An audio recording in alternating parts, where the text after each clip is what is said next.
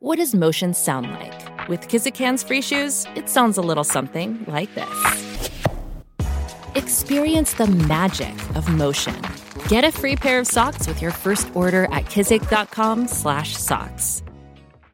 Welcome to Hail Varsity Radio, the voice of Husker Nation. Insight, opinion, expertise, with the biggest and best names talking Nebraska across the state. Join the show on Twitter at Hail Varsity and at Schmitz_radio. Call in at 402-466-ESPN or 1-800-825-5865. Here's Chris Schmitz.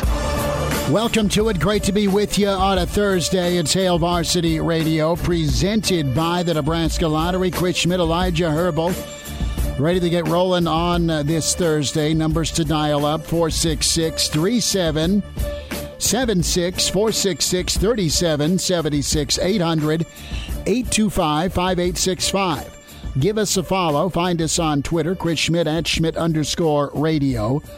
And at Herbal Essence for Elijah Herbal. This will be posted on the video portion of Hail Varsity on YouTube. So check the show out that way. You can find us on the podcast, Hail Varsity Radio, Spotify, iTunes, Google Play, and can always email the show, Chris at hailvarsity.com. We'll tackle the offensive line with Jeremiah Searles in 1 hour. Gary Barnett will talk quarterback coaching, what Coach Whipple's going through right now, trying to figure out how to calm who is got the job to lose right now in Casey Thompson, Chubba Priddy. What's the approach? What buttons do you push? So we'll check in with Barney on that next hour. And Danny Burke, some early odds out, researched and found by one Elijah Herbal. Numbers we'll dive into, some early lines on the Big Red. All throughout the schedule. Brandon Vogel with us in 20 minutes from Hail Varsity. We'll check in with Vogue's good column by him with the Nebraska defense. They need to replenish some of those lost names. Big scrimmage Sunday for the Nebraska football team as they're off today. And we will also get you a Northwestern Nebraska preview. What is out already? And it is done by College Football News. Elijah, what do you know? How's your day? Day is not too bad. Looking forward to getting this show knocked out. I think we got a good one planned. And one thing I'll say is, for those of you that are catching this on the Hail Varsity YouTube page, we are recording this live, and there's a slight delay, very tiny, between the camera and the mics. So it looks like a Kung Fu film. No, it looks fine. Okay. But it looks like I have absolutely no sense of rhythm whenever we come back from breaks, and it's whatever good song it is, I'm bobbing my head. It looks like I have no sense of rhythm. So if you're catching us in video form, it looks like it, huh? Bear with me. My sense of, I was in band, I was in choir growing up. My sense of rhythm is not as white as I look. It's. Can you move? Is the question. Can I dance? Hell no. Okay, so I got 2 left. Let's just not lie to people about being in rhythm. I got rhythm. I don't have enough flexibility to dance. That's my problem. And there we go. I was even in dancing choirs and whatnot growing up, but it never translated. You're a better man than I. Can't dance, can't sing? Neither. Mm-hmm. And I do the world a favor by abstaining from both. So let's dive into this Nebraska Northwestern prediction and preview from College Football News. And it asks, the simple question, but it's accurate. What has changed with each of these programs over the last several months?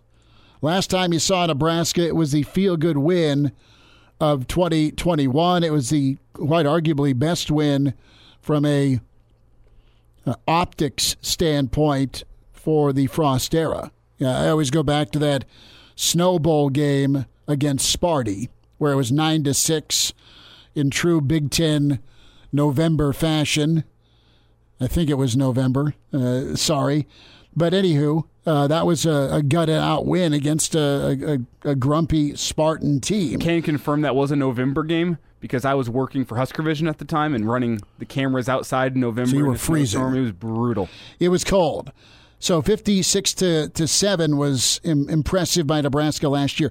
What was most impressive to me wasn't Nebraska's big plays or the way the defense stood out, but it was the response, because that was right after the Michigan State flub in East Lansing. All week long, a year ago, how's Nebraska going to respond? What type of character can they show, will they show after having their hearts ripped out? By that point, they were used to seeing teams take their heart out and put it out like it's a Marlboro Red. They did their job. They played well, got big plays. It was good. Looking ahead right now, Northwestern's lines of scrimmage.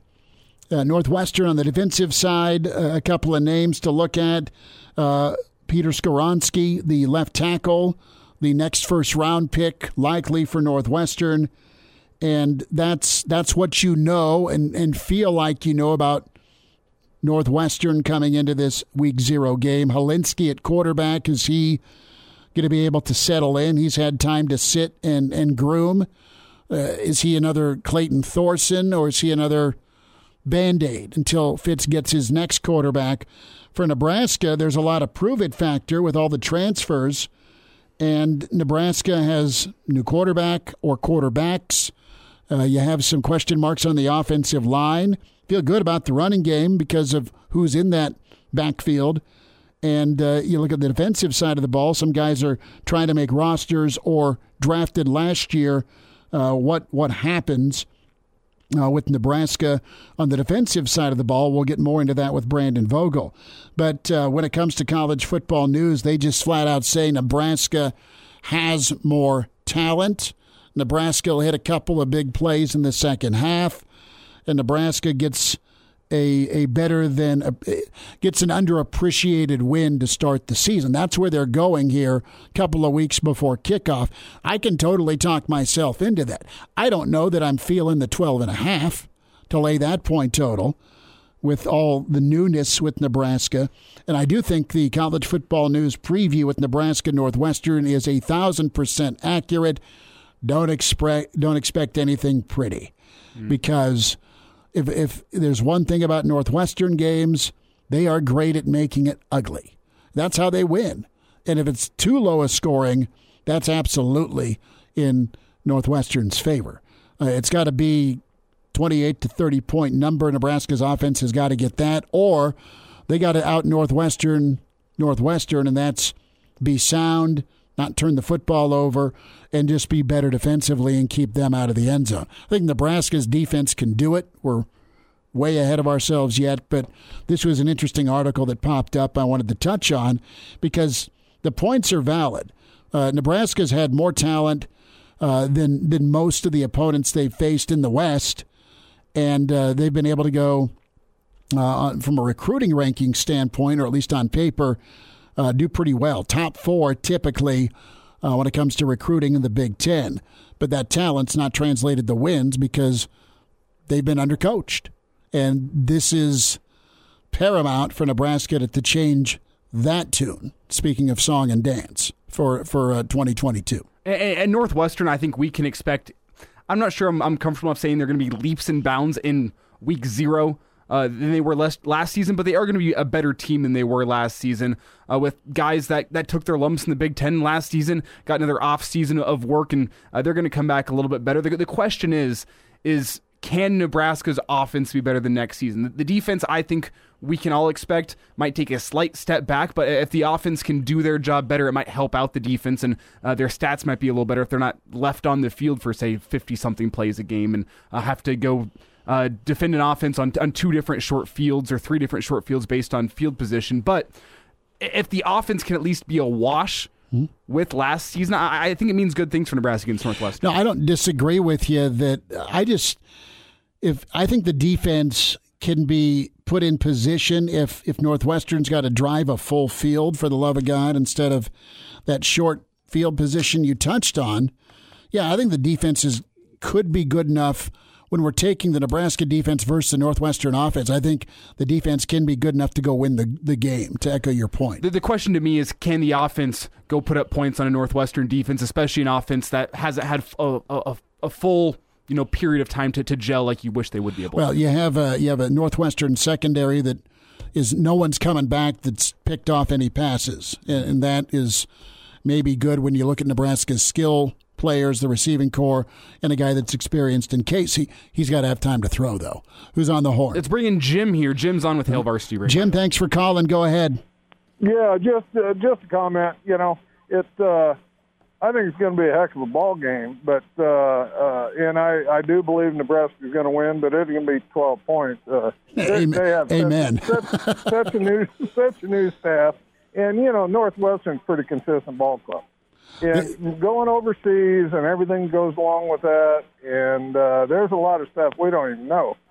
But I think they're going to win. But I'd say maybe 4 to 7 points, something like that. But just because of their talent. But, I mean, that's the way it should be. If you're a Nebraska fan and you look at the talent comparison, Jim, you're right on. But I'm with you, man. If we're just talking about your money, my money, or Mama's money, I'm gonna take the points. Well, absolutely. Because Northwestern's consistent. They really are. They're not a great ball club, but they're. Well, I tell you what. Year to year, they're pretty consistent ball club. They do a hell of a job, Coach. And Jim, thanks for the phone call. Appreciate you. Can dial up, join us here. We're talking a little bit of a preview from college football news. They lay out Nebraska Northwestern 466-3776 or 800-825-5865. Can email the show, Chris@HailVarsity.com. And we're just diving in. It's a couple of weeks early, but it's all right with college football news. They're laying their take out on how this thing shakes out. Yeah, and calls are coming fast and furious here. We got Chris on the line. Chris, welcome in. Thanks for dialing up on Hail Varsity.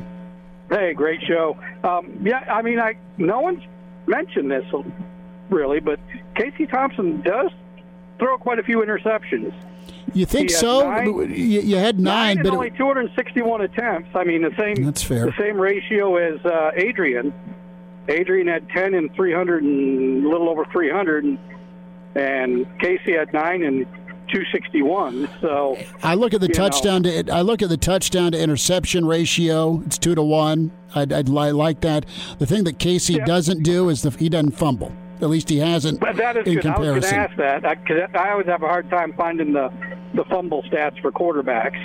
Adrian had a big problem with the fumbling, but and Casey basically had 3 huge games where he got his like 15 or 16 touchdowns.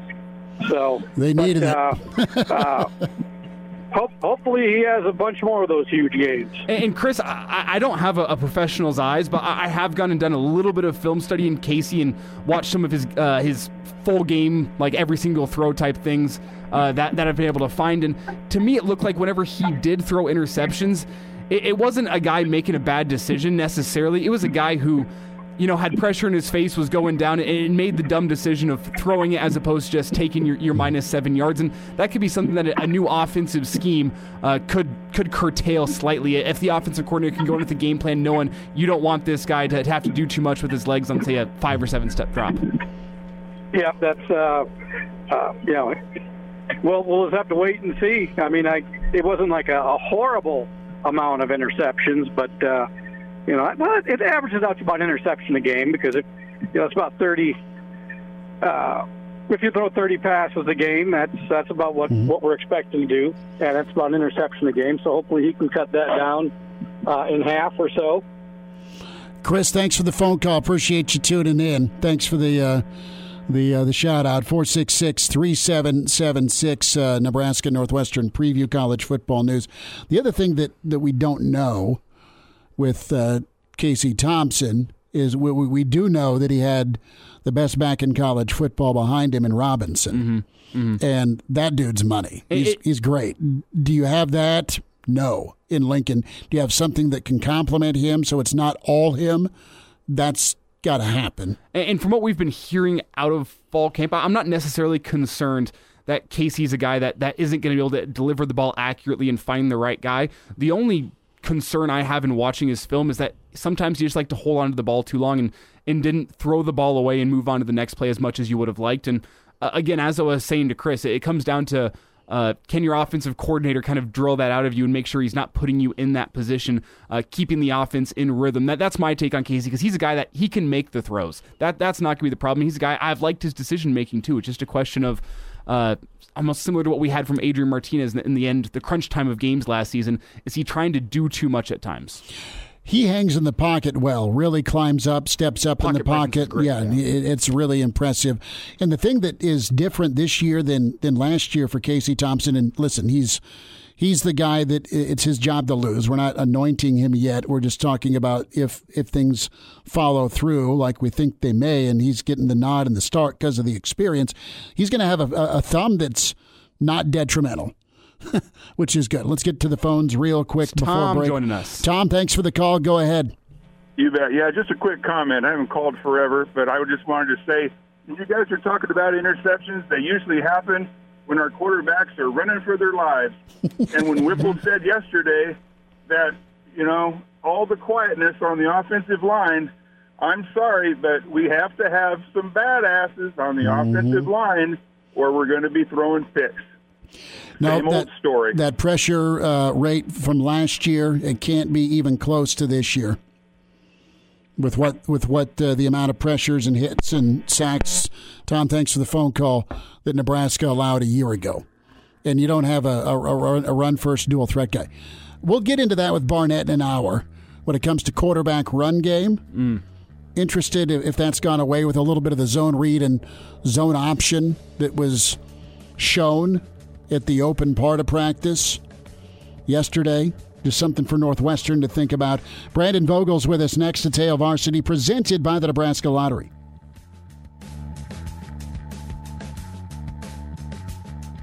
This segment is presented by Union Bank and Trust.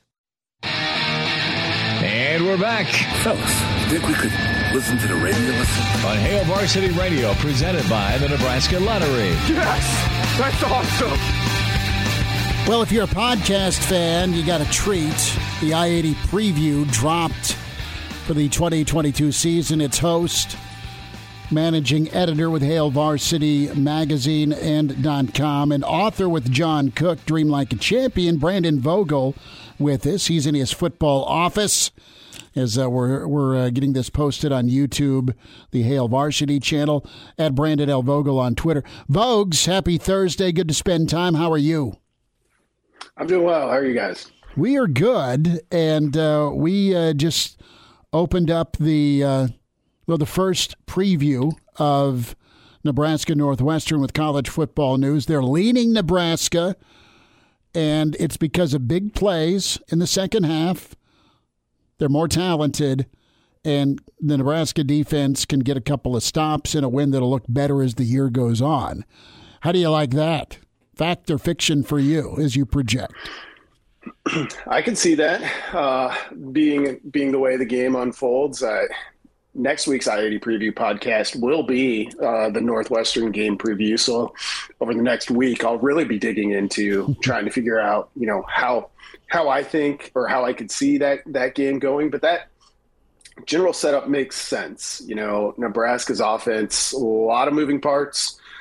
This offseason, obviously, I think it's fair to expect it not to be a perfectly tuned machine right out of the gates. That said, I think, and Northwestern historically last year was a big exception. Pretty tough defense year in and year out. So I could see a pretty low scoring first half, a little bit of a defensive struggle. I think the good thing there is I feel pretty good about Nebraska's defense's ability to hang in. And that might be the Huskers' path here if they want to leave Ireland with a win. You might have to grind one out a little. And Brandon, I think the defense is going to be huge, but looking at the three phases of the team, I wouldn't put it past the special teams to be the phase of the game where they need to step up, or this game could have some issues. I mean, you look at the fact that Nebraska's probably been losing 7 to 10 points a game with either field position or missing a field goal or what have you. Just the don't forget safeties on punts. Safeties on punts. I mean, it's week 0. I mean, people like to gloss over the special teams, and despite how bad it's been at Nebraska, it almost feels like it's getting glossed over just a little bit here in fall camp yet again in terms of the importance of the special teams needing to step up to go get a win against Northwestern. Yeah, and if the game it does end up unfolding that way, and you've kind of got a slugfest in the first half, or maybe in both halves, that becomes huge. And for Nebraska to be a team that only made 50% of its field goals last year, like, it's easy to overlook how damaging that can be, especially with the way that last season went and how they lost those games. Like, on average, teams are about 75% on field goals typically. So that's a lot of points left off the board there. In a game like this, where maybe the defenses are controlling things early on, punting becomes a big deal. So all of those pieces are pretty big. And what I hadn't thought of it until you just mentioned it, Elijah, but like, one of the best maybe starts to this vital year for Nebraska football could be if special teams just has a really good first half against Northwestern. I mean, boy, would that make people at least feel a little bit good, even if the score is a little too close for their liking, maybe at halftime.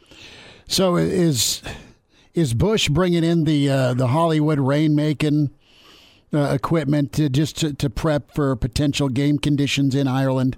Wet and sloppy and slippery field. I don't know if it's going to be South Bend lawn, how long that yard will be, but the folks of Ireland will be treated to a 9-6 throwback Big Ten beatdown where there's blood, there's some missing teeth, and it's an attrition thing.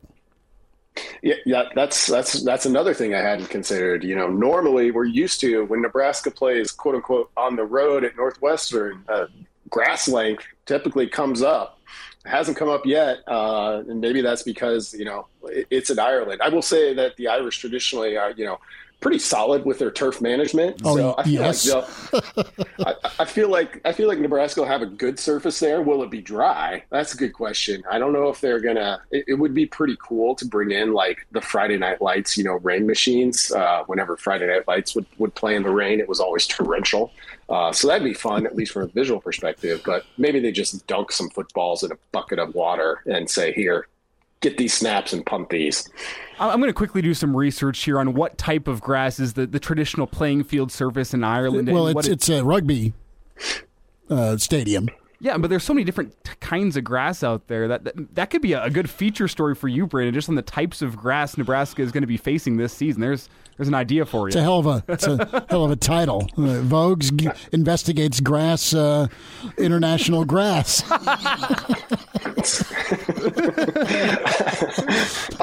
On a serious note, I am kind of interested now. Like, what if they're playing on a type of grass that they've never played on before? Just a type of grass that isn't, very popular in the United States. Hadn't considered that.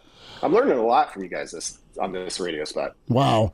Vogues, you wrote about the defense today. HailVarsity.com/subscribe. Get the magazine and to get the digital piece. What? Get this great research I did on the grass. At the Aviva Stadium in Dublin, a Irish-owned grass company installed a 95% natural grass that also has synthetic fibers inserted into the turf to help provide a faster pitch recovery and better playing surface.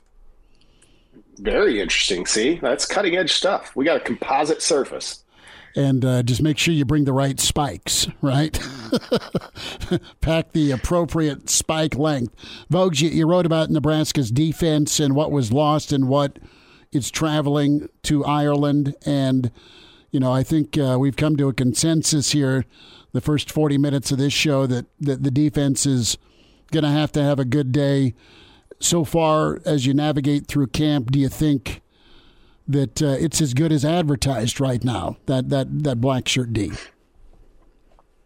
Yeah, I would say so. I think Nebraska gave up about 23 points a game last year, and that's with all of the dumb scores that weren't even involving the defense that we all sadly remember. The dumb scores. Realistically, they gave up about 20 points a game, which is extraordinary. Like I did not think going into last year. Nebraska going into last year, very experienced group, fifth most experienced defense in the country. So it was reasonable to expect them to make some progress. I wouldn't have guessed 20 points a game. And I wouldn't guess that they'll do better than they did a year ago in terms of keeping points off the board. For me, it's how do they stay in that range, like the 24, 25 point range. And if they do that, that should be I would consider that a win, given what they lost on the defensive line, which I think is probably the key to this. You've got a really strong linebacker core, as strong as Nebraska's maybe had in a couple of years, in my opinion. Last year's group up front did a really good job of keeping blockers off of those guys. Can they do that again with all of the change that's happened up there? Got some change in the secondary too. That said, Travis Fisher has totally earned my trust back there. Mm-hmm. And I like the talent back there. They've got a lot of options. I think Nebraska probably gives up a few more big plays than it did a year ago, but it was top 5 in limiting those plays last year. So you've got a little bit of wiggle room there where you can go back a little bit just based on working some new players in. So I'm pretty optimistic about the defense. You know, they might slide back a little from last year, but I'm only expecting it to be a little, which I would count as a win, given how much they have to replace. And Brendan, something we were talking about a little bit last segment was the fact that Nebraska's defense a lot of times last year was put into bad situations by the offense, and that kind of tended to drag down the defense as a whole in terms of numbers and how many points per game they were allowing. So does the stinginess of Nebraska's defense really matter if it's another year of Nebraska having a negative turnover differential, or are the special teams setting them up poorly? Yeah, so, you know, I wrote about that a little in this preview, which is also the IAD preview for this week. And I look at Nebraska last year, and they were elite at limiting big plays, which was good. And they were elite at one other thing, which was limiting damage in their own territory. They gave up 2.9 points per drive inside their own 40, which was 8th best nationally. Nebraska basically had to do that because on a down-by-down basis, so looking at success rate, not to bore everybody with all this stuff, but on a down-by-down basis, they were average. They were actually a little bit worse than they had been in previous seasons. So they were giving up some yards, but they got the stops when it mattered. And that's good. It worked. They only gave up 23 points a game last year. You'll take that every season. That said, there's some risk there because if one of those drives, an extra one of those drives, say even every 2 games turns into a touchdown, all of a sudden you don't have a lot of wiggle room there. So that's kind of the key for me, I think. Last year was good. Last year, you know, it kind of through sheer will and good tackling. I think good tackling was really the key to it. Nebraska put up some really good defensive numbers. I wouldn't try to do it again just because it felt like, oh, you know, we can look at the overall record and talk about Nebraska's bad luck. Defensively, I don't want to say they were lucky because I think they put in the effort to do it, but it's just not a strategy that I would feel safe if it's like, okay, we just do this every year. We give up yards, but we make the stops when it matters. Think about Nebraska, too, with the extra possessions. A lot of those extra possessions were the result of turnovers. I mean, Nebraska just for forever has been not good when it comes to turnover differential. You look at the Purdue game, -4, 4 picks there. At best case, they're even, but does Nebraska score off of the defense's turnovers? Not always, right? Because of the inconsistency with field goals or their red zone inconsistency. But it was pretty good money to even money that, guess what? The defense is going to have to go on a sudden change in their own territory and hold somebody to 3 or just get a shutout. I mean, that's just it. You don't give the opposition an extra possession per game, you know, because of how tight these ball games are going to be. Vogues, real quick, what's coming up with you and Hail Varsity?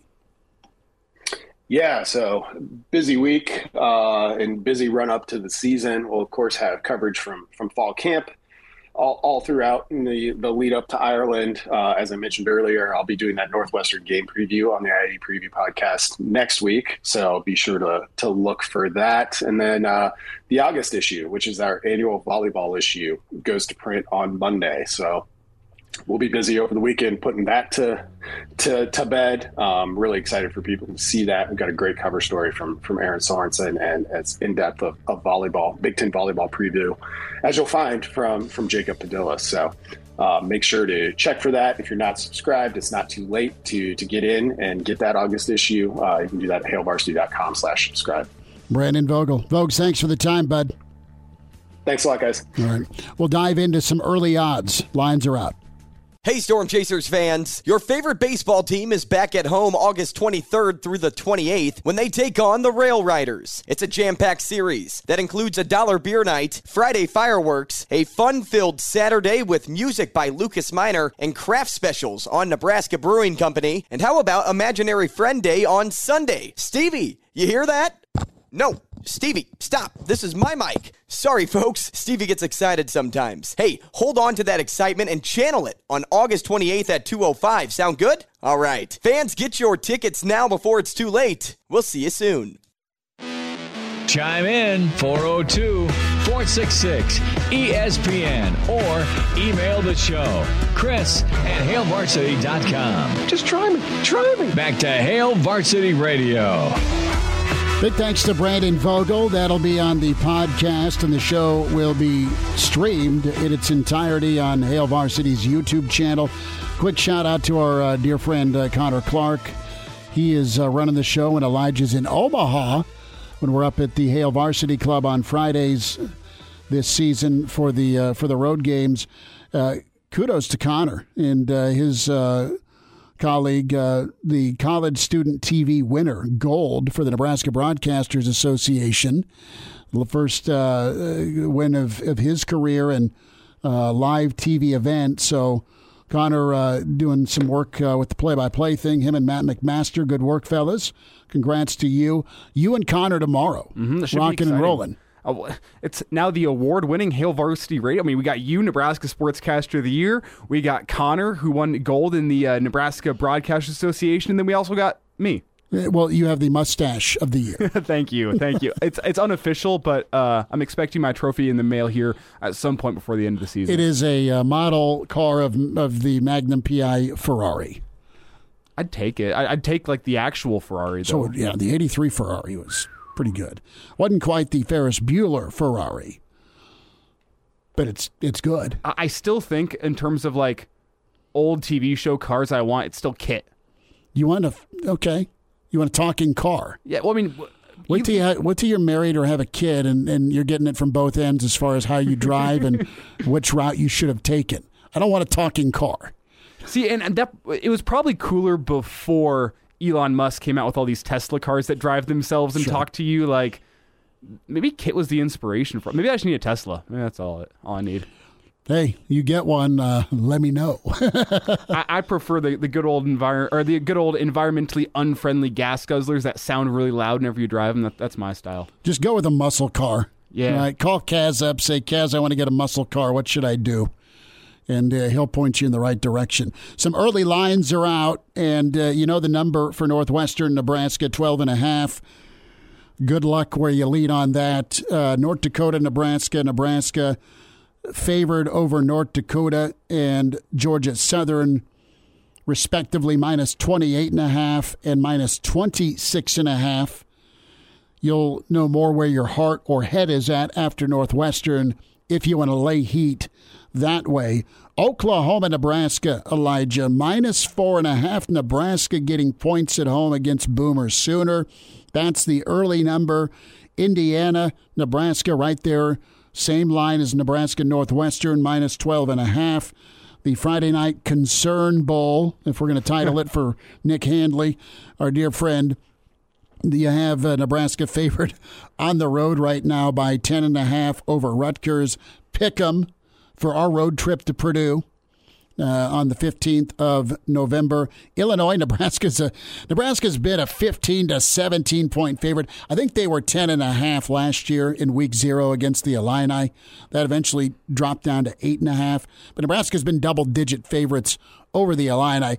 They haven't covered against the Illini since 2018, and it's been since 2019 since Nebraska's won outright. For most of those times, it was against Lovey. This is round 2 against the Pig Farmer. Yeah, and 15 is scary. I mean, I feel like 15 against... There's no hook. 15 against Illinois is scarier than 12.5 against Northwestern to me.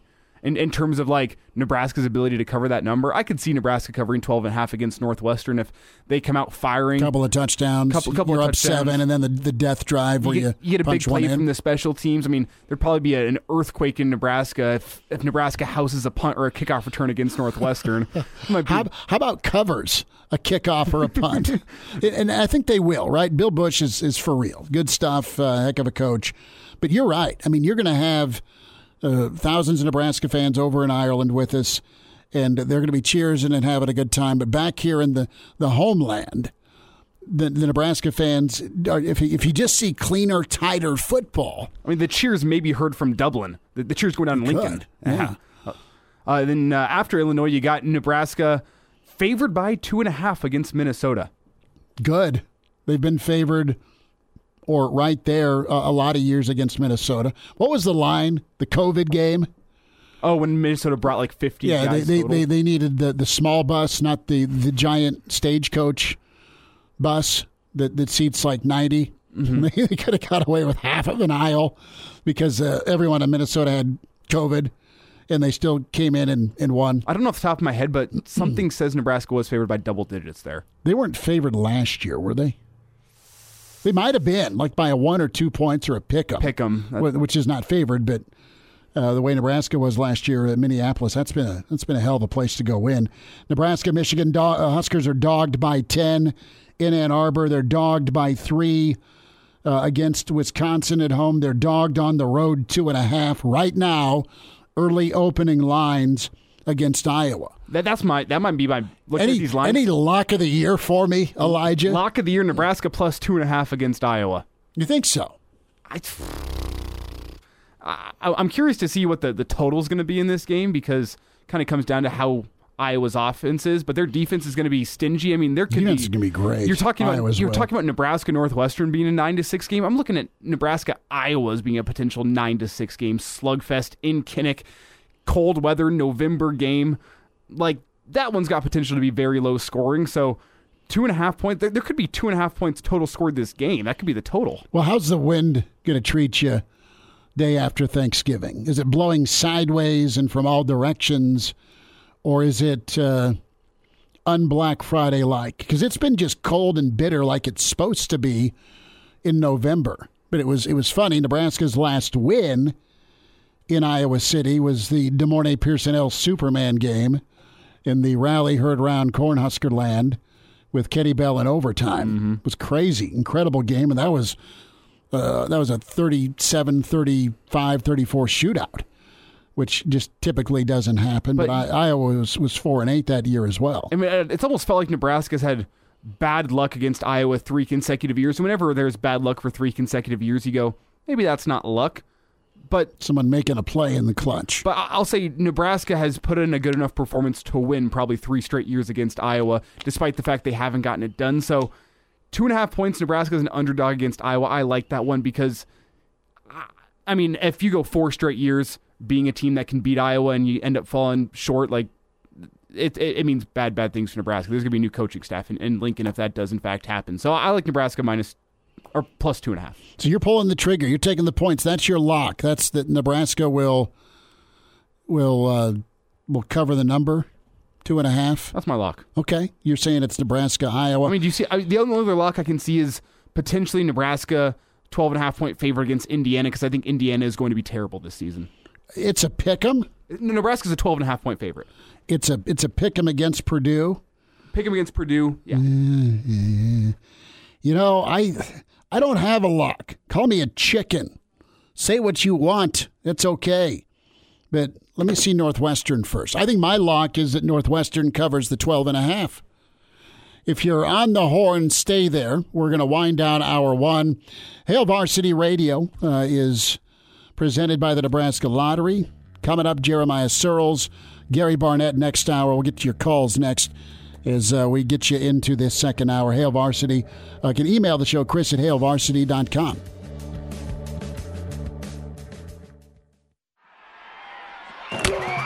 Like what you hear? High-quality radio and podcast is part of what we do at Hail Varsity. Hey, it's Chris Schmidt with Hail Varsity Radio, and I wanted to offer listeners of the Hail Varsity Radio Show podcast $10 off the price of an annual subscription. That means that you can get everything we do. 10 issues of our monthly magazine, our annual football yearbook, and all the premium content we produce at HailVarsity.com. Just go to HailVarsity.com/subscribe and enter in the promo code GBR for $10 off a full year of Hail Varsity. That's HailVarsity.com/subscribe, promo code GBR. Now, back to Hail Varsity Radio. Todd emails in, Chris at HailVarsity.com. We're talking cars. And Elijah getting a ceremonial Ferrari model to give him credit for the Magnum PI mustache. Todd says, I'd have to go with the Plymouth Fury in Christine. If the wife won't stop hollering at you, just pull over and offer to run in for some cold drinks and wait patiently. Christine's the car that murders everyone, right? I think so. Yeah. Haven't seen it. Yeah, my dad showed me that one. It's a good-looking car, though. Yeah. It's a good name. What's your car's name? It's a Fury. So there we go. Jim's with us on the line real quick before we wind down this hour. Jim, go ahead. Yeah, Smitty, I just want, I'm kind of an old guy, but, that the old comment from Barry, which he respected Nebraska greatly and Tom respected Oklahoma greatly, but the old Sooner Magic thing, you know what Barry said all the time? It's not good. It's not Sooner Magic. It's just good ball players making a play. It's a player making a play. Barry's kind enough to be with us on a couple of times a year, and once in a while we'll drift into Sooner. We'll drift into. I mean, he knew it was just good ball players making a ball play. Yeah, absolutely. No, and they made it more times than not in crunch, be it the hook and ladder or the field goal at the buzzer. Jim, thanks for the phone call, bud. Appreciate it. You betcha. All right. Yeah. No. Yeah, it's old Barry does get ticked if you insinuate that they found a nut. You know what I mean? They made a lot of plays. Keith Jackson and the push-up. You want to, get Dolman crazed? You tell Dolman that Keith Jackson did not push off in 86. I'm going to write that in my notes for when we talk to Dolman tomorrow. You just tell him and say, what a play Keith Jackson made. And you get the whole state up in arms. I'm going to text myself that right now so I do not forget. In the system, there should be something about Barry because he's walking off the field after the 86 game, the all-red game. Nebraska wore all-red. And there's 20,000 fans in the stands. And Barry's got his state patrolman flanking him. Mm-hmm. He points up to one of the end zones as he's walking out. And the 20,000 Nebraska fans, hearts ripped out, thought Barry was pimping them a little bit. So you have to find that for tomorrow. And they all give him the bird at the same time. 20,000 Nebraska fans telling Barry's number one. And he's like, I wasn't messing with him. I couldn't believe that we won that game. And they thought I was giving them hell before I got on the airplane to head back to Oklahoma. It's pretty good. Well, I can't wait to talk to Barry during Nebraska-Oklahoma week. Oh, that would be great. I hope he's coming up. Maybe he can help me with Gertie the German Shepherd. Maybe he can bring some of that wine. No, I know. He was a little COVID afraid last year, which I totally get at 85. So he waved from the field. Him and the Boz were hanging out. But no, well, I can't wait for Oklahoma week. But first things first. I can't wait for Northwestern week. I got to bring a vat of true Guinness back. Oh, a little trade, some bartering. Well, trade some Irish Guinness for the Barry wine. No, I want to keep both. we may need both this season. Jeremiah Searles, Hour 2 on the way.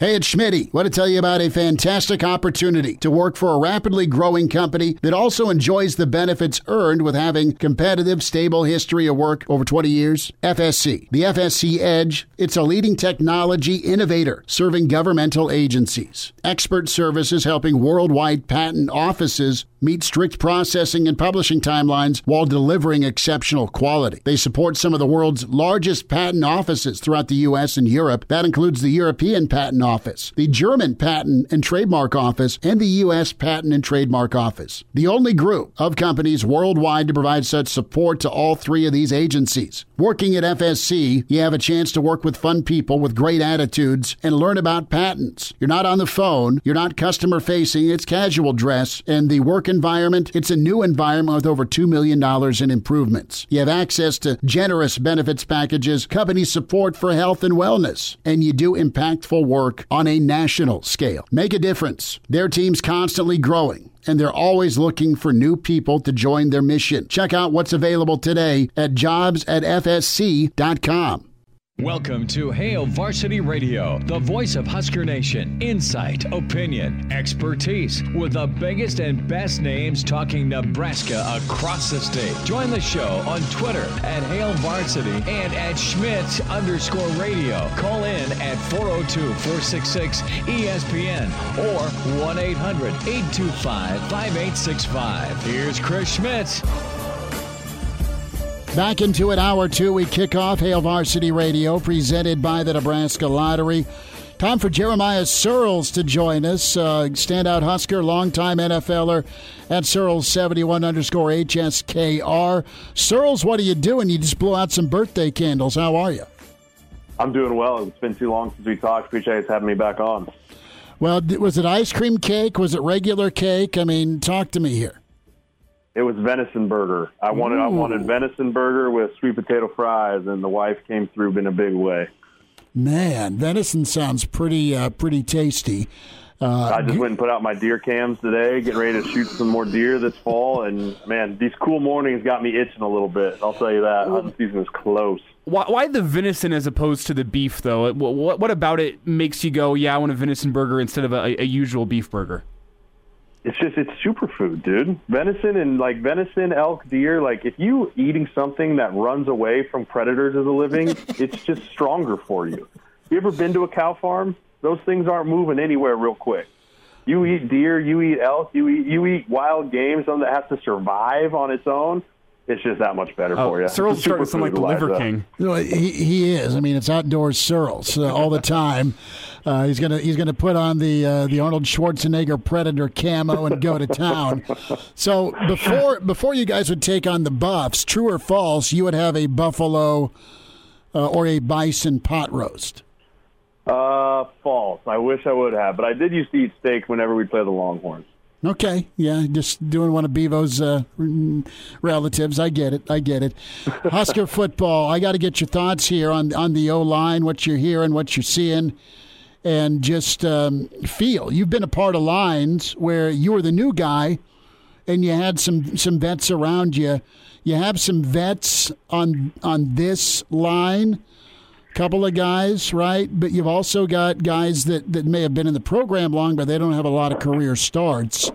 How are you feeling about that O-line going into this year? To be honest with you guys, I'm a little shaky. When you look at an O-line, you always want to look, okay, who are your returners? Who are your guys that were contributors last year that are coming back? And when you look at it, you go, okay, well, originally it was going to be Nuri, and then now he's gone. And so you're really, okay, Trent Hickson is someone that I've heard has had a surprisingly really good camp, because there wasn't super high expectations coming in for him to the camp. But I've heard good things for him, and then you look at the tackle positions, and I think that all of us have to get a little careful of anointing Teddy Prohaska king here. In my opinion, he's still a freshman in my eyes. He had one start and half a game against Michigan. And, I think that he's going to have some growing pains this year, but I think the upside for him is very high. You flip it over to the other side, you got Bryce Benhart over there, who had his struggles last year, but he has played 2 seasons now. He started a lot of football games. It's kind of time for him to make or break type of year for him. And then you look at Turner, who my guess would maybe move to guard now with Nuri being out, and he might move inside. And then, some names that have kind of popped off, that one name specifically is Kevin Williams. You know, a guy that I heard is having a really good camp, raising a lot of eyes. So you're starting to see some depth pieces, but I'm still not 100% sure that we know who our starting five is right now, which is a little concerning. It's not alarming yet, but it's concerning. You know, I think that we're still trying to find out not necessarily who the best 5 players are, but who the right 5 guys are to put out there on Saturday. And that's going to be a huge make or break for this entire football team, especially when you're going up against a front like Northwestern, who's going to be very disciplined. But, you know, it's a little shaky for me, Schmitty. It's the one position on the offense right now after seeing a practice and kind of seeing how things were going that I'm a tad shaky on. Jeremiah Sirles with us, Hail Varsity Radio, our favorite Husker O-lineman and former NFLer. So that's a fair point. I want to get your thoughts on Benhart because he's been through it. He's had to adjust. He's had to adapt. He's had to work, and it sounds like he's doing better.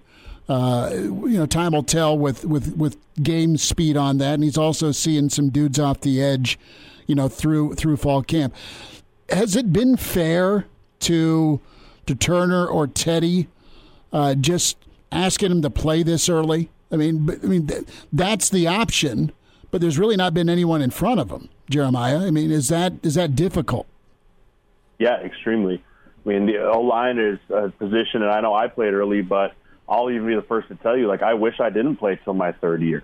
You know, I think that when you get a chance to really develop and be in a developmental program from 18 to 20 years old and change your body composition and change the way you move and lift the right way, that's how you develop, and then you get on the field and you're more of a polished product versus more of and a lot of guys do it, the baptism by fire route, where it's like, hey, physically you might not be ready or strong enough or whatever it is, but you're talented and we need you. And that's kind of what happened with Turner. It's what happened with Benhart even, and it's what's happening with Teddy. And that's just a tough thing to do, and it really just shows kind of the lack of depth that we had at that position, and honestly that we still have a little bit, where you wish that you have a stable of horses where you have guys that come in and you're like, listen, you're going to sit for 2 years and develop in the weight room and through the practice field and through reps there before you get a chance to compete. Now, if you're physically ready and you're gifted enough, then yeah, sure, let's roll. But, I think some of the struggles that these young guys have had is just because physically they weren't ready for Big Ten football. Jeremiah Sirles is with us here on Hail Varsity Radio. And Sirles, now you got a group of guys that they do have experience in the Big Ten, and they've kind of taken their lumps, and it remains to be seen whether they're going to take that next step. But something we were talking about yesterday on the show is how crucial it is to have a guy on your offensive line that's kind of a leader of the offense as a whole, as well as the offensive line. So have you seen that guy or a couple of guys emerging? Did you know who the leader of the offensive line could be in 2022? I don't. I'm not sure who that guy's going to be. I think that the easy answer needs to be Turner Corcoran. I think he's a vocal guy. I think he's a guy that he stepped up to the plate multiple times last year at the press conferences and took the arrows and took the bullets for some of the O-line woes last year. That goes a long way. I think that Trent Hickson is a guy that the center position, you obviously command a lot of respect and leadership just by the nature of the position. But also he's a guy that, if you look back at his career, he started an entire season, he got benched, but he didn't whine, he didn't complain, he didn't transfer, he didn't do any of that. He just put his head down and kept working and kept getting better, and now he's getting his opportunity. And if you're the center and you go out there and you perform well, people are going to naturally gravitate to you being that leader. So I think that between those two guys, those are the two guys that are really going to have to step up and be the leader of that relatively young group. Sirles, are there any barometers for success you're looking for early in the season? I think an outsider's point of view might look at yards per carry or pressure rate or sacks to gauge how successful an offensive line is. But from an offensive lineman's point of view, what will you be looking for to say, yeah, this offensive line's getting the job done, or no, this offensive line isn't getting the job done? That's a great question, Elijah. I think that the thing that I'm going to be looking for a lot is the amount of negative plays. And what I mean by that are 1st and 10, busted run play, now it's 2nd and 12, or how the yards before contact is another one that you want to look at. Like, is the running back having to bust through the line of scrimmage while a guy's draped all over him, or is he getting to the second level before some guy's touching him? The negative plays and the yards before contact are two things that I'll monitor closely for gauging success of how an offensive line is. And then obviously the sacks are another one, but one thing that's easier to look at is pressure rate. right? Like, not just sacks, but how often was the quarterback's throw affected by pressure in his face? It doesn't have to be a hit. It doesn't even have to be a sack, but it could just be there's a free hitter, and so we had to rush the throw instead of letting the routes truly develop, and maybe we had to go for a short check down versus the long over route that takes an extra second or two to develop was going to come open, but we weren't able to throw it because there was pressure in his face. You know, so those are the kind of the three barometers that I'll look at for an offensive line's performance on if they're doing well or if they're struggling. Jeremiah Sirles joining us, Hail Varsity Radio. Sirles, a thought here with the running back room, what you've heard and seen pairing with this offensive line, getting downhill, more aggressive, moving people, that type of philosophy from Raiola.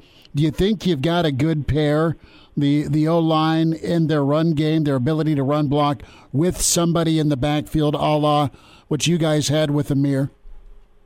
Yeah, you know, that's one of those. I think that's the room right now that I think has a true stable of horses in it, which is great.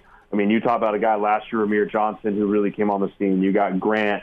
You've got Gabe Ervin, who's going to be coming back. And then they've got this young, and you got Yant, who's just a power back. But I'll say this A.J. Allen guy is really intriguing to me. You know, I got a chance to watch him run a little bit at the scrimmage, and he is extremely naturally when he's running the football. He's just his jump cuts, his vision for a young player is a guy that I'd love to see him be able to redshirt and develop. But he's almost one of those guys we talk about talent-wise where it's going to be like, man, how do we keep this guy off the field? So that's a room right now that there's a lot of guys. And from what I've heard coming out of camp, there's really no clear starter right now at the running back room, which is not necessarily a bad thing. You know, if you've got so many guys and no one's been able to truly separate themselves, that means the competition's tight, and that means there's a lot of really good talent. So, you know, I think it'll be a little bit of running back committee by committee as the year starts. You know, I think Gabe Ervin won the starting job last year, so it might be his to lose. And if he's healthy and he looks great, sweet. You know, but I think there's going to be a lot of guys that get some meaningful reps and meaningful carries early on in the year and see what can happen. Sirles, without giving away state secrets, were you pleased with what you saw at the scrimmage? Yeah, you know, I was pleased, and it was just a scrimmage, you know, but the things that you look for as a coaching side from the scrimmage, there's clean operation. There wasn't a lot of pre-snap of penalties. There wasn't a lot of defensive holdings. There were referees there. You know, so I think that those were the kind of the things that I look for in a scrimmage. You don't necessarily look for the X's and O's because you're mixing and matching guys and you're still evaluating guys. And so I wasn't looking for that as much as how the operation of everything went. I thought it looked fairly clean, which is a good step in the right direction coming to the fall.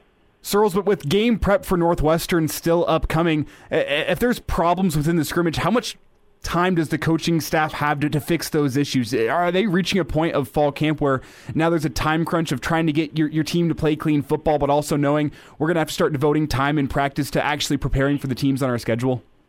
Yeah, you know, this is the week where you start kind of ramping down the training camp piece and you start kind of ramping up the game prep piece. You know, we play a game here in, 20 days, right? So I think that right now you still have that competition for trying to vie for your two deep, right? Your starters and your second level and your travel squad. There's still that inner competition, but now the reps may stop being ones versus ones, twos versus twos, three versus threes, where you'll still have certain periods that are good versus good, but now you're going to start adding more periods of, hey, our ones versus Northwestern, our twos versus Northwestern, and then maybe there's a 9-on-7 or a 7-on-7 or a team run period that's still good on good to keep that high level of competition, that high speed of going back and forth against each other. So there is kind of a yin and yang to it. But right now, by this point, Elijah, you really should be playing clean football. It's just the norm. There shouldn't be an emphasis on it anymore. It should just be the standard. And I think that that's something that this coaching staff has harped on for a long time, going all the way back to last year. And you just have to hope that as players, you police yourselves with that. As coaches, you're kind of hoping that the players just handle that because that's the starting block of a good football team. Sirles, do you have high hopes for the defense? Have you been impressed from that side of the ball? You know, I have high hopes because I think Eric Chenander is a phenomenal defensive coordinator. But I, again, am uncertain because you have a lot of new faces and a lot of people that are not necessarily unproven but are unseen to the black shirts. Right, you haven't seen them in this crimson and cream, or not crimson, excuse me, scarlet and cream on Saturdays, right? You haven't seen what they can actually do when the bullets are flying. And there's a lot of talent back there. I mean, the guys like Tommy Hill and Blackson Clark are fighting over there for that cornerback position. And, You've got new guys in the back end. You've got new faces for rushing the edge, right? You got the kid out at TCU. You got the kid from Tech now. You got the kid from Bama that have all transferred in that you have high hopes for. But until they go out and prove it on Saturday, all it is high hopes. Searles, I want to look ahead to Northwestern here just briefly before we get you out. How important do you think it is for Nebraska to be winning that first quarter and to go into halftime with the lead in terms of getting momentum going the right direction for a season? I mean, Husker fans would love to see a one-score victory for Nebraska in Game 1 to try to, kill that curse, if you will. But how important do you think it is for Nebraska to get the momentum going early and go into halftime in Dublin with a lead? Yeah, it's huge. I mean, the first game of the year is the tone setter for the entire year. I mean, we all walked out of Champaign, Illinois last year kind of going, oh, expletive, right? Like whatever expletive you want to enter there. And it was kind of like, oh, here we go again moment. And it was week 0. I mean, it's such a momentum-building game. And, I mean, from the word go in Illinois, it kind of felt a little shaky. So you're absolutely right. You want to get in and you want to put the foot down. But let's not forget, Northwestern's not going to forget what Nebraska did to them under the lights last year. They embarrassed them last year. And this is a disciplined football team. Pat Fitzgerald is one of the most respected coaches, that his team is disciplined and they don't beat themselves. And they're going to be ready to go too. And, so I think it's really important that we can get a little bit of a lead so that we're not relying on all these new faces on offense, from the quarterback position to the receiver position to the O-line put in a position where they have to pass block a ton, but where we can really call and control the game from the way that Nebraska is going to want to control the football game. Searles, will Sue look good in purple? Is that a possibility? Vikings and Indomitian. It is. If the old Ziggy Wilf and them up there want to open their checkbook, I think he'd look real good in purple. Old Ziggy. Yeah, he's got a checkbook, though, doesn't he? I mean, it's a nice checkbook. Oh, it's big, too. He's got a big old billfold. It's just a matter of how many zeros he wants to put behind the check behind Sue. There he is, Jeremiah Searles. Follow him on Twitter at Searles71_HSKR. Jay, we'll get caught up again soon before kickoff. Thanks for the time. Absolutely appreciate it. Go Big Red. Good stuff from Searles, previewing the O-line thoughts as camp moves forward. Gary Barnett will talk quarterback development with us and maybe a little barbecue. Danny Burke, VSiN Sports, his takeaway with the early lines out on the Big Red. Hail Varsity continues, presented by the Nebraska Lottery. Pardon the interruption, but I'd like to save you some money. I'm Brandon Vogel, managing editor of Hail Varsity. And I wanted to offer listeners of this podcast $10 off the price of an annual subscription. That means that you can get everything we produce, 10 issues of our monthly magazine, our annual football yearbook, and all of the premium content we produce at HailVarsity.com. Just go to HailVarsity.com/subscribe and enter the promo code GBR for $10 off a full year of Hail Varsity. That's HailVarsity.com/subscribe, promo code GBR.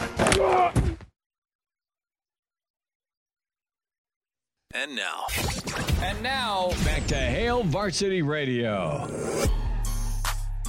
Back into it, it's Hail Varsity, presented by the Nebraska Lottery. Coach Gary Barnett with us, Hall of Famer with Colorado and Northwestern, also Missouri. And, Coach, you sent quite a pic/video from your weekend adventure with some incredible ribs on the grill. Those were fantastic. Thanks for leaving me a plate, Coach. Well, let me tell you, there's 2 left in the refrigerator. I can overnight them to you, but I think you're better off doing them on your own. So, well, they were just incredible. What kind of sauce did you put on them? It doesn't look like you're a heavy sauce guy, but just enough to get a taste. Yeah, well, I've got there's one of the grandkids that likes a lot of sauce, one doesn't like much. Then, this I usually always rely on Sweet Baby Ray's original. That just seems to take care of everything. And I do like experimenting, but it's just sometimes when you have to be right, you just got to go back to Sweet Baby Ray's.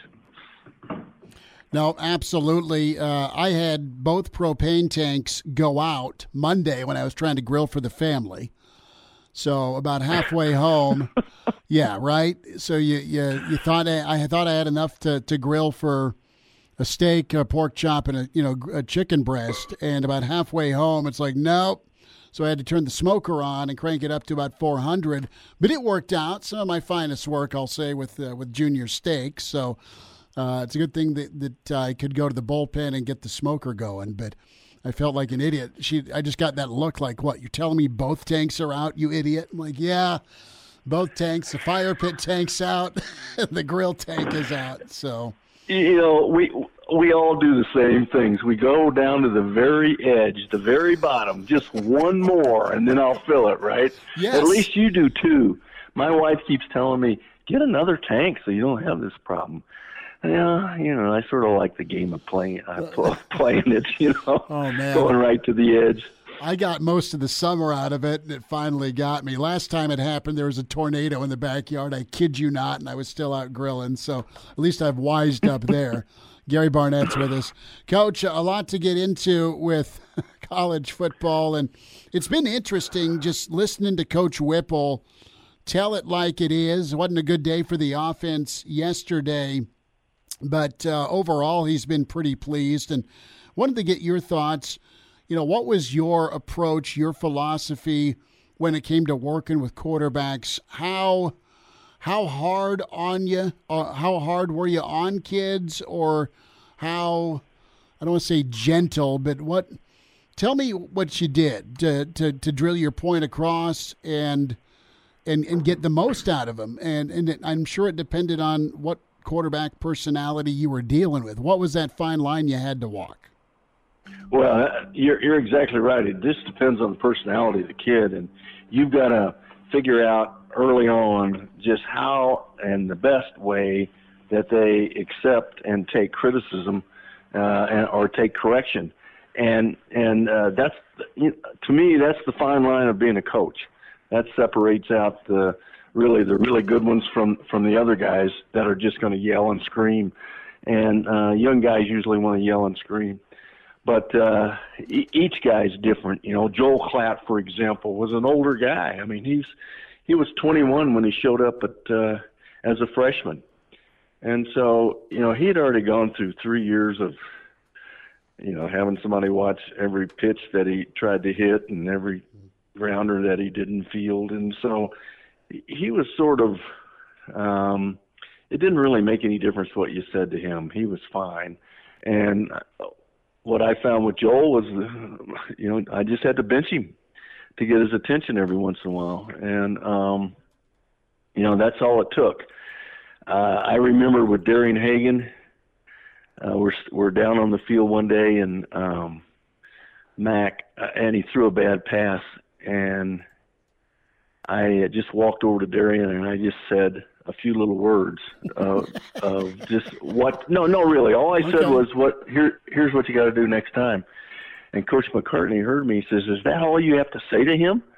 And I said, "Yeah, that's all you got to say to him. Other guys, you got to get right in their, in their clock." And so it just depends. Every guy's different. And what I used to do was have all my coaches do a questionnaire with their players and ask them what's the best way to coach you, and before we ever started. And some of them were very accurate, some of them not so much, but for the most part, kids will tell you. I mean, if a kid doesn't care if you yell and scream at him, then he'll tell you that. And another kid just says, "Just pull me aside, don't embarrass me in front of people," or things like that. So then that's how you go about coaching them. And so every kid's different, and the key is knowing the differences between each kid. Gary Barnett with us, Hail Varsity Radio. Coach, what type of coach do you think, or do you know Coach Whipple is? How does he approach it? He seems pretty gruff and direct. So, and that's not slamming him. I mean, that's the sound we get, and he's able. I mean, track record wise, I mean, he's been able to coach a lot of really good quarterbacks. Well, coaches tell you what you need to hear, not what you want to hear. Mm-hmm. And I think Whip would fall right into that category. You're there, the first meeting you have with a kid, you say, "Look, the attitude I want you to have is teach me, coach me, take me where I can't take myself. And that's what you're there to do. So there's got to be that understanding that that's the way our relationship's going to be. And I would always tell a kid when I was in his home, he says, I'm going to coach you like your dad, not like your brother. So, you got to keep lines of communication open. Everybody's got to feel, understand that we're trying to go somewhere. We're trying to get better. I'm trying to make you a better player. And here's how it's going to take place. And as long as you're on the same page, and as long as when you leave that meeting or in that discussion, you say, now, what'd you hear me say? And then, you find out whether or not they heard you say what you wanted them to hear, or if you somehow miscommunicated. And if you did, then you got a chance to fix that right now. Gary Barnett with us, Hail Varsity Radio.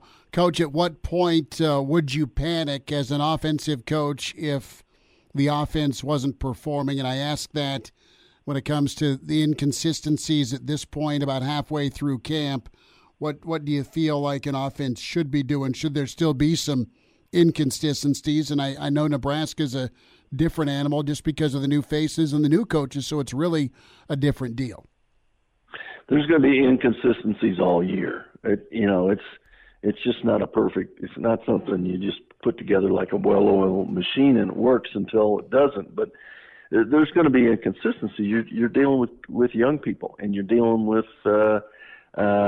moving parts, and the guy across from you isn't doing what he did last time, and so you have to adjust. And he's getting better, so you better get better at this or that. So it's always going to be that way, and you're just always fixing things. And everybody understands that as you go through it. It's just a daily process. It's fluid, and you've got to adapt every single day, and every single game's different. So that's just the business. It's the process of education.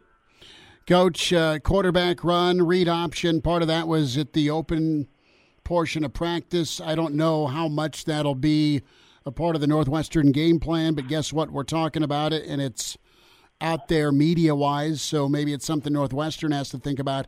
In your time knowing Whip, do you think that is something that he will implement or use? Do you think the quarterback run portion of the offense is still a reality for Nebraska in 2022? I think it's too valuable not to always have it available. And you've got to practice it in order to have it available when you want to use it. And you may go into a game plan and not even have it on your play call, but you always have it there. You've always practiced it, and there's just times when that play is such a good play, and it's a little bit risky with your quarterback. But if you don't practice it when you need it in a game in a key situation, then you're not going to be any good at it. So that's just one of those plays that everybody has in their arsenal. It's like a quarterback sneak now. So you've got to practice it, and you got to have it ready. It may not be an integral part, but it is always there as an emergency backup. Gary Barnett with us, Hail Varsity Radio. Coach, we'll let you get out on this. Wanted to ask you, who's the one game wrecker that stressed you out the most? The defensive personnel on the other side of the ball, either pass rusher or corner or linebackers, or somebody in your coaching career that you remember making you or your offense nervous leading into a game? Well, I can tell you when I was a coordinator for the national championship game, we were playing Notre Dame. They had two players. As I broke down all the film, and every time there was a turnover or a disruption, it occurred with two guys, Steve Stonebreaker, their linebacker, or they had a great corner. I'm missing his name. Todd Light. And Todd Light. And so every interception, every fumble, somehow those two guys were involved. And so I did not call a single pass play towards that corner, not one in that entire game. And not that we had a lot, but we were not going there, and we were going to go. We had a plan for Stonebreaker, and we went into the whole game with that mindset. And to me, when you look at the stats and there's one guy that's got all the tackles for a loss and all the sacks, then you have to have a plan for that guy. And it's easier when there's nobody outstanding. When it's all the same, that's pretty easy. But when there's one guy, and not everybody's this way. Some people just say, hey, we'll block him, whatever. Well, I wasn't that way. This guy is not going to be the guy that causes us not to win. So that was my approach. Gary Barnett with us. Coach, have a great weekend. Hit him far and straight, and we'll get caught up again soon. Thanks again for the time and the patience. Sounds great, Chris. Talk to you later. Bye-bye. Coach Barnett with us. Good stuff on the quarterback run and grooming that quarterback. That fine line of pushing hard and coaching up. Danny Burke, VSiN Sports Network, the early Nebraska lines. What's Danny think with the underdog and favorite role for the Big Red? There's nothing better than enjoying some sun with a drink and hot dog in hand, taking in America's pastime. Whether you're here for the baseball or the entertainment that comes with it, Werner Park is the place to be. The Omaha Storm Chasers have a handful of home games remaining, so get your tickets before it's too late. Give yourself something to look forward to as the summer winds down. Don't miss this opportunity to make lifelong memories with family and friends. And now, back to Hail Varsity Radio.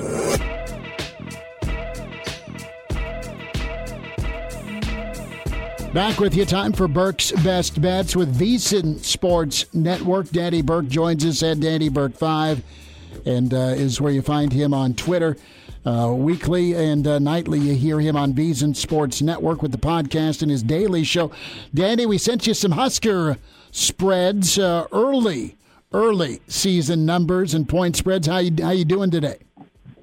I'm doing good, Schmitty. We getting closer and closer, right? We got a big trip coming ahead, not only for you and myself, but for the whole squad. So hopefully they can start off with a nice win and a cover. Yeah, no kidding. That 12.5 is still, dare I say, interesting against a guy named Fitzgerald over in Ireland, but that's neither here nor there. But as I sent you some numbers, and I sent them because Elijah found them. I think Elijah's trying to fatten his piggy bank. You have North Dakota and Georgia Southern, Oklahoma. You have the whole schedule, early lines laid out.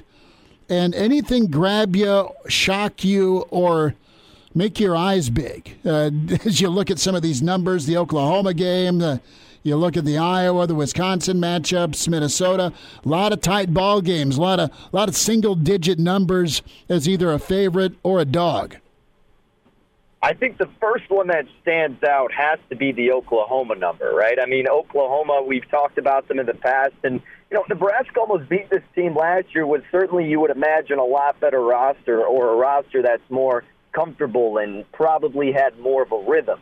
Now you get a new quarterback, new head coach, new system all throughout. So how is that going to impact an Oklahoma team now going on the road against Nebraska? And they're laying 4.5. I get why the number is where it is. I mean, Nebraska shouldn't really get that respect until they can prove it themselves. But, man, the fact that they were able to keep it close last year and now everything that has come about this year, I feel like Nebraska's in a little bit better shape. And, hey, maybe they don't win it, but maybe they can keep it within a field goal. So I would look to taking the 4.5 as of now if I had to bet something with that game. Another spot that I think is really intriguing is that Purdue matchup, October 14th. Look, if you think Nebraska is going to be a good team, if you think they're going to be the team that a lot of people perceive them to be, then that's a must-win game, right? You have to win that game against the Boilermakers. This is a team that I was actually just looking over, and, yeah, you got Aiden O'Connell, who did have really good stats last year. However, a lot of turnover on the offensive side of the ball for Purdue, so we'll see if they can plug and play in that regard. And same thing with their defense. They lost some guys. So, look, that's a game Nebraska should be the favorite, and if all goes according to plan, you got to think the number is going to move toward their favor, and I could see them being like a 3-point favorite. But if you wanted to jump in early, and again, you think they can at least get to that point with, one loss at best, then, yeah, you're going to get the best of the number at this point, because I think that's another game that Nebraska should win, and you can get a good advantage of it right now to pick them.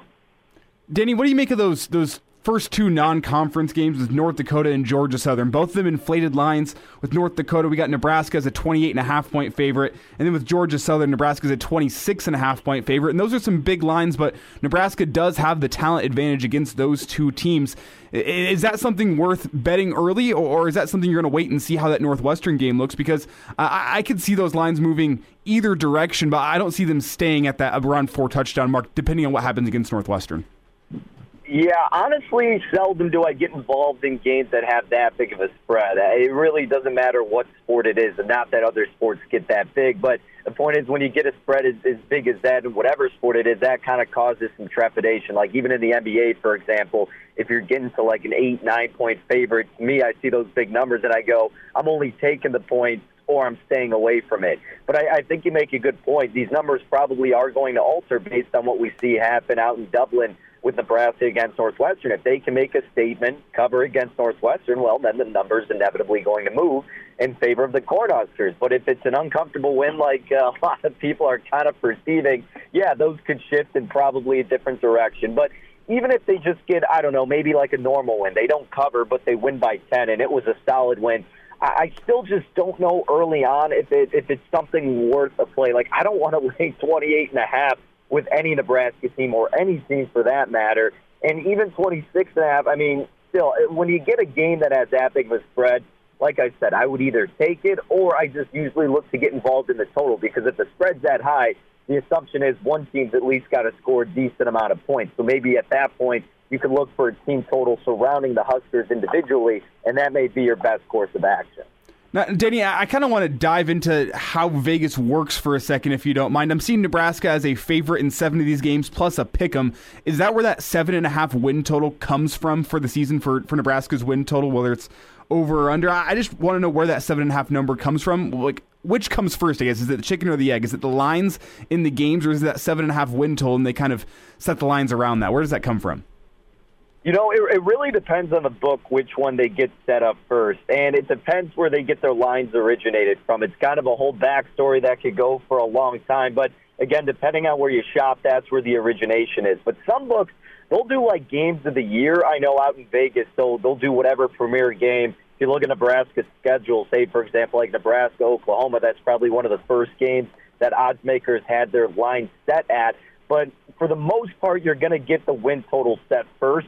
You'll have an idea of where it's going to be with the schedule. You go, okay, they're probably going to be a favorite in this game, that game, and you kind of judge in your head how big of a favorite, and you could correlate to that, you know, how much of a winning percentage they would have in that specific game, and then you correlate that again with the win total. And then you get more of the solidified lines later on once you kind of get an idea of the rosters and just everything else that really goes into it. So usually it goes the win total, and then you get the individual game spreads. But you know what? A lot of books act on their own and do it unique ways. But most of the ones I look at do it in that order. Danny Burke's with us, Burke's Best Bets, VSiN Sports Network. Let's talk some of the toss-ups. You mentioned Purdue. What do you like or dislike about Iowa, Wisconsin, Nebraska getting points in both those games at this point? Also, Minnesota, a tight one as well. Yeah, again, if Nebraska ends up on the same path that I was just talking about to where they beat Purdue, I think that Nebraska-Minnesota game, instead of laying the spread, you know, I'm someone who lays a little bit more to get the added security. I would maybe look at a money line play there for Nebraska, but again, we also got to see how Tanner Morgan's looking up to that point. Nebraska at Michigan is tempting to take the double-digit points. If you want to get involved with Nebraska as a dog, that could absolutely be a game to do so. Nebraska, Iowa, you know, is going to be 50-50, but I think the Huskers take care of business against Iowa at this stage of how we're perceiving this team to be. The hope would be that you could get that number at 3 and then take 3 points with the Huskers, but I think Nebraska, honestly, at that point in the season, will have that game at a pick-em, and Iowa will not be as good as that spread is leading everybody to believe. And then with Nebraska at home against Wisconsin, I mean, you guys know my thoughts on the Badgers. I took them under 9. I don't know if I'm going to take anything in that game or even have that strong of thoughts for that spot right now. And I don't want to say, you know, you're taking Nebraska for everything, but, man, I mean, some of these spots you just got to wait and see, and I think Wisconsin will be a big one, and Minnesota would be a big one, to where you just have to wait till the week of it to really see and feel what kind of effort and skill level you're getting from these teams. But, yeah, with the Iowa game, I would honestly like Nebraska regardless at whatever point in this season, unless, there's some insane injury. But ideally, you'd get 3. I don't think you do, though, because I think Nebraska will be perceived as a better team by the last week of the season. Danny Burke with us, VSiN Sports Network at Danny Burke 5, Rush Hour, his show. Danny, thanks for the time today. Hey, you bet, fellas. Take care. Miss us? Come here, brother. Give me a hug. Bring it in for the real thing. We're on call for you. Catch the podcast at HailVarsity.com, the ESPN Lincoln app, or download them on iTunes. Saddle up, partner. Back to Hail Varsity Radio. One final time on a Thursday, it's Hail Varsity, presented by the Nebraska Lottery. Chris Schmidt, Elijah Herbal. And Elijah on the road tomorrow at the Hail Varsity Club in La Vista, right by, Embassy Suites, if you're just turning off I-80, and also Cabela's. So that's where you need to go see Elijah. He'll be on set and streaming tomorrow. Connor Clark in with him. I'm going to attend Coach Pierce's funeral tomorrow, so that's where I will be. And we're thinking of Jack and his family through his passing. But I'll be back Saturday morning for the weekend edition. Reminder to get buckled up. Coaches make substitutions during the game to get their best player on the field. Getting behind the wheel after drinking also demands a substitution. Sober drivers are the only choice. A DUI costs more than you think. This message from the Nebraska Department of Highway Safety Office. Check the show out. Good stuff today, as we kicked off with a Northwestern preview with college football news. Heard from Brandon Vogel. Great work by Vogues with the I-80 preview, his podcast on the Hurrdat Family Network you need to listen to. And we talked a little defense with him. Searles checked in hour 2. Jeremiah, thoughts on the O-line, what he's seen from camp so far. Gary Barnett on the quarterback spot, specifically the quarterback run element. Does that become extinct in 2022? And then Danny Burke kind of going over, previewing the early Vegas lines, Elijah, that we also spend some time on.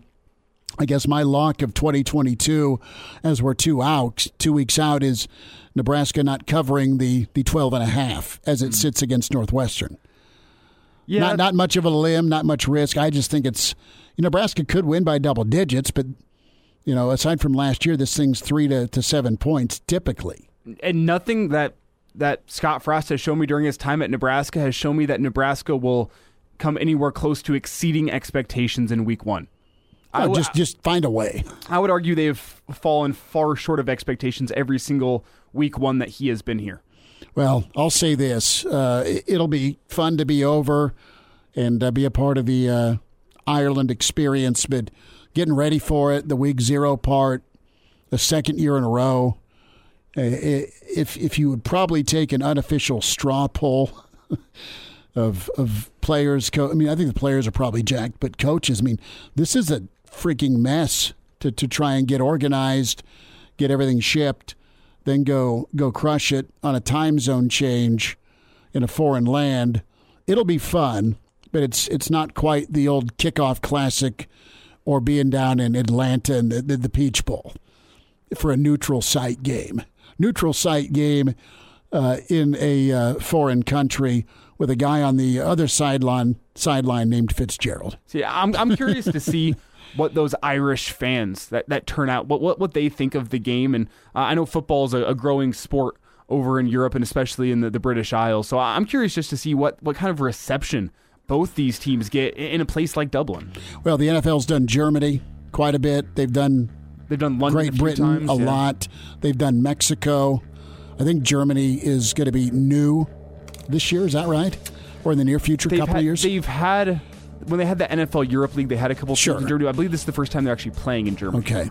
Well, we'll be back at you tomorrow at 4 from the Hail Varsity Club. Enjoy. Check the podcast out. Spotify, iTunes, Google Play with Hail Varsity Radio. A Hurrdat Media Production.